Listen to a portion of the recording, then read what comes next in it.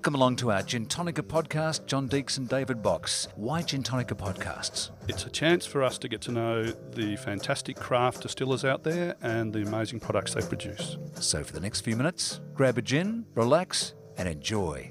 And today the Gin Tonica podcast microphone finds us at Tiny Bear, a boutique distillery started up by Damien and Manda Anderson. Damien, congratulations on what you've achieved so far. When did Tiny Bear commence?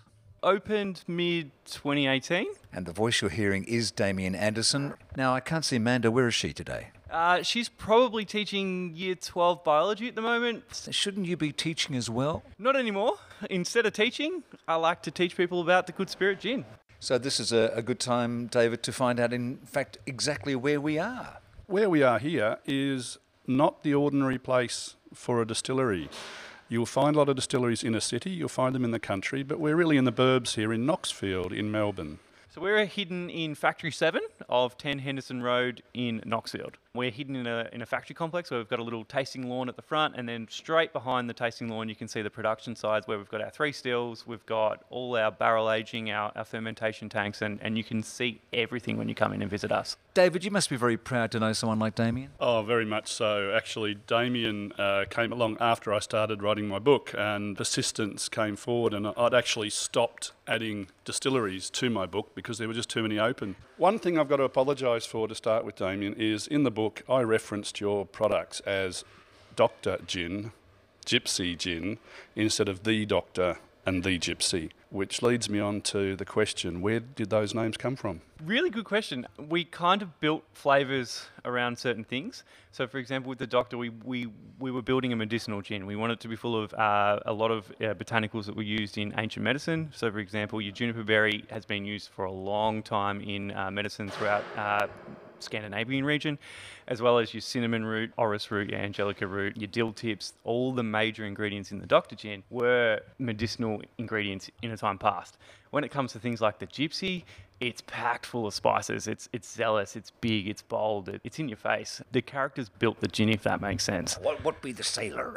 Sailor it is massive. It's full of navel oranges. It's just big. It's strong. It's everything the Navy is supposed to be. What about the name of the distillery? Yeah, cool. There's 2 parts to the name. Tiny refers to the fact that we choose to do everything ourselves. Because we do that step, it means instead of making, so our current production, we make about 200 bottles of gin a week. If we did not do certain parts of the process, we would be making about 1,000 bottles a week with the same amount of time. So it really cuts down our productions. That's where the Tiny comes from. It reflects that we do everything. The Bear comes from 2 parts, kind of a nickname I got during the end of my teaching. I grew a massive beard, which kind of looked like Grizzly Adams, as well as alcohol. The longer it sits or the longer it hibernates, the better it gets. So for me, there's so many bear links to everything that we've done. I looked like a bear. Alcohol hibernates, it gets better. When we ferment it, it goes away for a period of time and improves, and it's just everything that we kind of believe in. Is it just me, or being in this distillery as we are, the Tiny Bear, I'm actually getting a little bit heady? Yeah, there's an incredible aroma here. Today, it's a different aroma than the last times over here because I can smell barley. With the downtime of being closed, we thought let's add whiskey production to our thing. It's something So we're not going to make hand sanitizer. We're going to make whiskey. Yeah, we're going to make whiskey. It's sanitizer for the soul rather than sanitizer for the hands. We always wanted to make whiskey. We always want to be a gin distillery and a whiskey distillery. It's probably just taken us 2 years to get to slowly starting producing that whiskey. Who's the team member you got out the back? We've got Emma out the back. Hey, Emma! Where did you recruit Emma? Emma was an awesome find we found a couple of months ago. She's a wealth of knowledge in the whiskey world as well as in the gin world. She's been managing bars in the city and various places, and it made sense for us to add her as our 4th member of our team. What's your background, Emma? I've been behind the bars for the last 15 years. Had a little stint in Scotland where I fell in love with whiskey and gin. It's been my dream for the last 5 years to actually start working in a distillery, so got my lucky chance a few months back. What's been the most interesting part of it? Definitely the whiskey tastings. Well, it's part of the job, isn't it? Yeah, it's a great part of the job. And who else makes up the Tiny Bear team? In the last 6 months, we've grown our team to include 2 awesome young ladies from completely different backgrounds. As you said, you just spoke to Emma. Sal will be in soon. She's come from a biochemistry background as well as owns a bar and a massive gin fanatic, and her botanical knowledge is incredible. So what she brings to the team is awesome as well. And then there's my wife, Amanda, who is the absolute backbone of keeping us going. Financially to begin with, but not so much anymore. Kind of the ideas of, oh, why don't you go and do this? How about we do that? Oh, I need this for an Instagram post. Can you change this for me, please? And coming in and kind of cracking the whip and going, you need to clean this floor and you need to fix that. And we need to make a gin for this. And I'm like, why? And she goes, because that's what I want to drink now. And I'm like, all right, let's go and do that. So the Gypsy was kind of, in a way, built for her to an extent. It's full of ingredients she loves. It kind of reflects her personality in that she's big, she's bold, she's going to tell you what she wants. And I kind of built it for her. And she was the first person to drink it. And she goes, that's cool. What's that? They need each other. David? Well, we know who the boss is then. This is a question that I found very interesting when I was writing the book, and that was, do you remember the moment you decided that it was gin? Yeah, that's kind of, it was what I was drinking all the time. So it kind of made sense to go, well, instead of drinking everyone else's great projects, which we still do and we absolutely love it, was kind of like, let's do it ourselves. Let's look into this. How hard can it be? And we made some horrible... How hard was it? Really hard. We made some horrible gins, some gins that we would be like, wow, no one would drink that. It really was the mother's ruin. The biggest light bulb for us was, why are we trying to create gins that are like other gins? When we kind of said to ourselves, let's do flavours we like. And then as soon as we did that, we're like, what we were creating was what we are now. Now, Damien, something very different about your distillery and your alcohol than just about anywhere else. Can you tell us, where does the alcohol come from? Okay, so this kind of refers back to the name. We're tiny because we choose to take a few extra steps that a lot of people don't.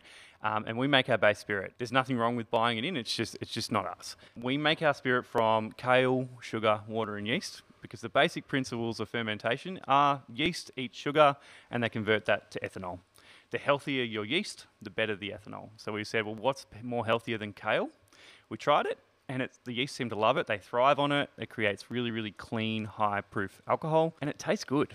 And that's the number one reason why we do what we do, is to make something that tastes good. And then if it tastes good, hopefully people will keep drinking it, and then hopefully we get to keep doing this dream every day. It's all about the ingredients, David. That's right, and I'll say it again, but you probably hear it every single day, but it's the only decent thing you do with kale. Yeah, we hear that actually a lot. You say it's made from kale and you get kale, that rubbish thing that we throw in the bin and that's super green. I'm like, yeah. And they're like, oh, you found a use for it. So yeah. The other day, actually, I enjoyed kale. I went to one of my favourite restaurants, Wolf and Malone in Centre Road, and they were doing Middle Eastern kale chip with Aleppo salt and a prune foam. That's a restaurant. We'll have to go there at some stage. Hey, we can do both. We can drink gin at the restaurant. Absolutely. They love their gin there. Another question for you in a little bit more of a serious mode. A lot of people do say that the alcohol base doesn't matter. They just like the alcohol. What would your take be on getting grain alcohol, or in your case kale, or other grape spirits? For me, it's all about the mouthfeel. It gives it a different body. It carries the ingredients through in a different way. Grain-based spirit has its niche. Grape-based spirit's probably better for your finer, delicate botanicals. And then the spirit we make is just different again. It's just a different mouthfeel. It carries the flavours through differently. That was a good, serious question, though. I do like it. Another Gin Geeks question for you, Damien. You see in a lot of distilleries, you see German stills from Holstein Muller, you see Nap Lua from Tasmania. You've got a different take here. There are a lot of great artisans creating awesome products in Victoria, and there's not a lot of great still makers. Well, they're not known. So what we actually did is we sought out Ballarat guy who makes stills, and he actually built our first 2 stills, our custom column stills. The craftsmanship of what they do is awesome, and we wanted to have Victoria reflected in our product. We believe in, if you can get it local, do it local. I'd just like to read a testimonial here, Damien, from Brett. He talks about Tiny Bear. My wife and I attended their Gin 101 class and enjoyed it very much. Damien and the team helped me understand the process of making gin. I highly recommend you visit this unique hidden gem. Both the owners were amazing and were very welcoming. These Gin 101 classes that we run are 3-hour sessions where we just talk about gin and in super small groups and make gin. And it's kind of my throwback to still teaching. Instead of teaching about maths and science and, boiling points of certain things and whatnot, I get to talk about spirit for 3 hours, and we get to make spirit, and for us it's fun. Another question about your gins, Damien. I notice, or people may notice by looking at your ingredients in your gin, that there's not much mention of Australian botanicals. Could you explain that one? Yeah, there are Australian botanicals in our gins, but on the 3 core ones that we started with, they weren't a focus. We wanted to use ingredients that were familiar to everyone. We also do have an experimental range, which focuses a lot on Australian gins. We released a while back a gin called Bear and Wheels, which was our take on the Australian botanicals. We went exploring with Tasmanian pepperberries, lemon myrtle. We do use Australian botanicals. It's the 4th core gin that we haven't released yet will be an Australian-focused gin. We just want that to be perfect, and we're not there yet with it. It is a focus, but it is not our only focus.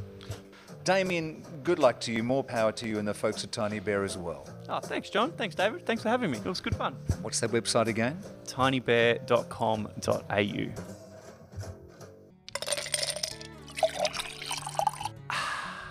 Time for a break. And another interesting gin fact right out of the box. Not many people know that whereas James Squire was the father of Australian brewing, he came out in the first fleet. It wasn't until the 3rd fleet that a guy called James Underwood came out, and he was the one who was instrumental in starting off Australian gin.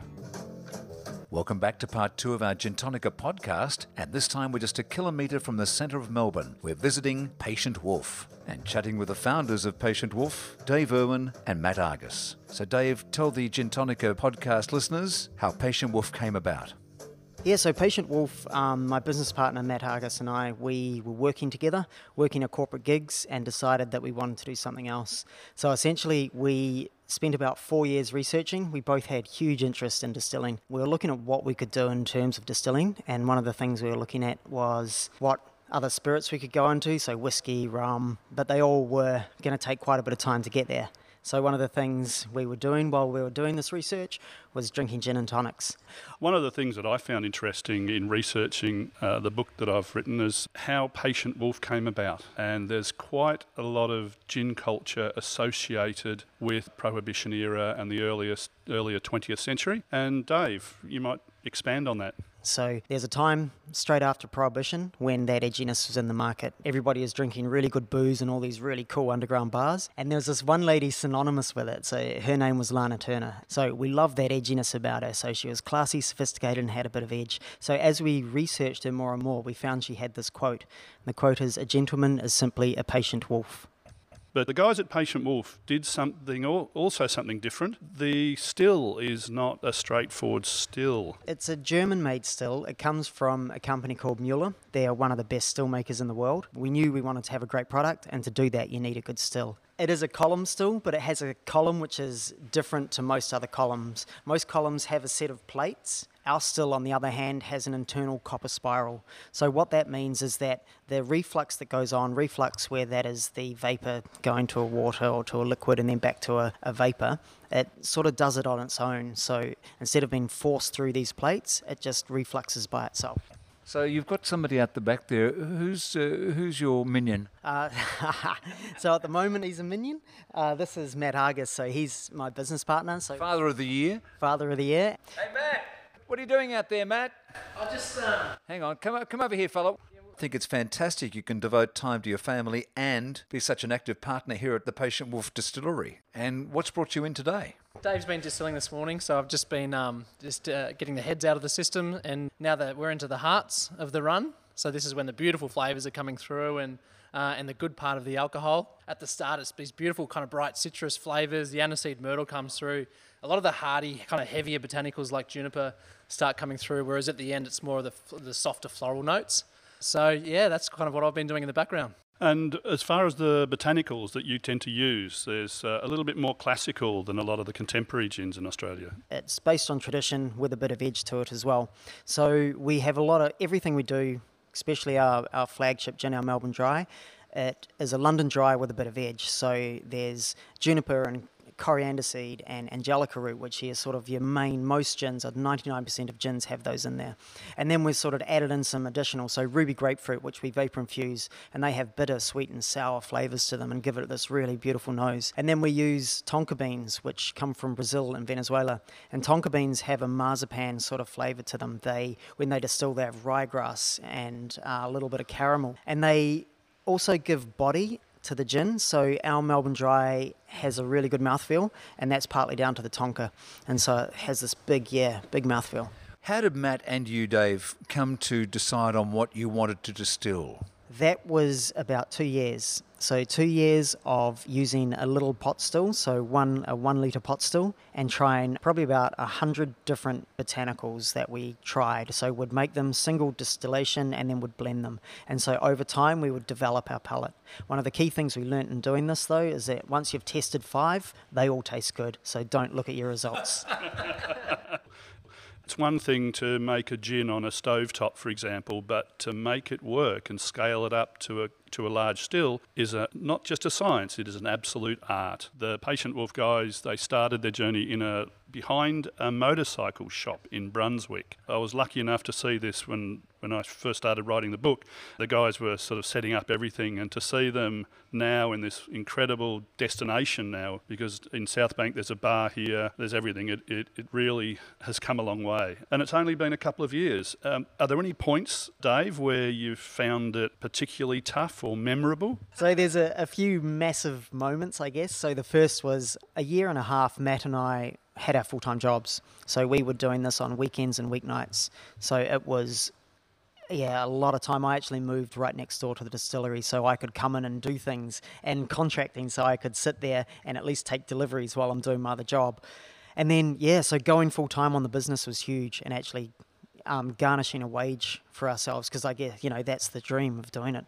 And the first day of that, so sat there going, wow, this is cool, I'm just doing my job. And then the next day going, oh my God, how did we do this? How were we not working this full time? It was just, the amount of work just suddenly increased. We do masterclasses where we stand in front of the still and do a bit of a presentation, gin flights and cocktails. And some of the cocktails we have here are just stunning.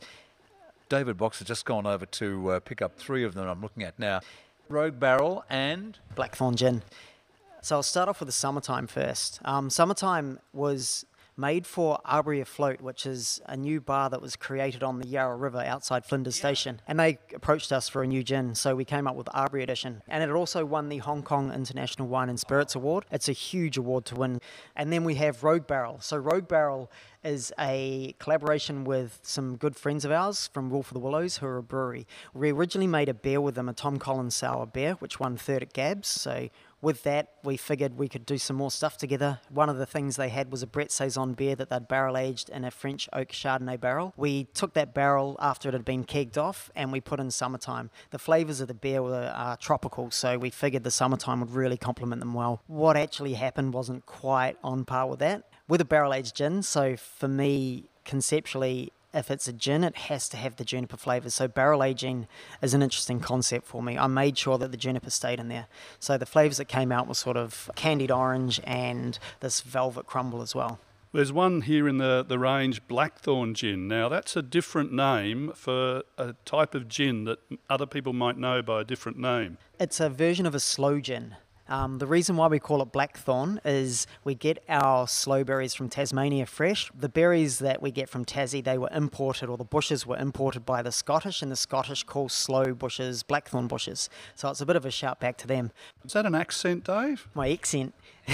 I'm from a small town in New Zealand. One of the cocktails we actually have on the list here in the distillery is called the Olive Grove Martini, and it uses my parents' award-winning olive oil with our award-winning Summertime gin. Clearly, Dave, you've spoken about your favourite cocktail. Are there others that you enjoy? Yeah, so I guess one of the all-time favourites is the Negroni. This is one of the drinks that we really were working our gin around to make sure it works in a Negroni. Just that bitterness that kind of mellows over time as more dilution comes in, and it's pretty much one that I can almost make myself, almost. Who are the kind of people who'd come along to a bar like this? A lot of locals, a lot of people who work around here. There are a lot of accounting and design firms, a good array of different people coming in. Who's this coming in? This is Kip. This is our head barman, and he's also part-time distiller too. Come on in, Kip. Kip and I are working on something pretty special at the minute. Tell me, what's some of these secret new things that are coming up? Oh, I can't tell you any of the secrets, unfortunately. How can we know about it, mate? I can tell you that we've got some cool things coming up. Definitely going to have some new interesting spirits to play with. What about your favourite gin cocktails that you love to make? What inspires you? It's definitely the Negroni, always. I do have a Australian ingredients, Negroni, that I make myself. And Do you use Maiden Eye here? I do use the Maiden Eye Sweet Vermouth, and then the Adelaide Hills Orange Bitter. Dave Irwin and Matt Argus are the people who are behind this wonderful place. I suggest you get onto the Patient Wolf Distilling Co. website. PatientWolfGin.com. There's also, you can just come in and have a chat. Come down. If you're in the middle of the city, it's a sensational place to go. Come to Market Street, South Bank, and just do go on the website because that's the place to know more about Patient Wolf. Yeah, thank you. We're immensely proud of what we've achieved, but just really excited about what's going to happen in the future as well. Please give that website one more go. So PatientWolfGin.com. Thanks for giving up your time today, mate. Thank you. Really appreciate it. And join us next time for the Gintonica podcast, where we take you to some unique boutique gin distillers from around Australia. And until next time, cheers.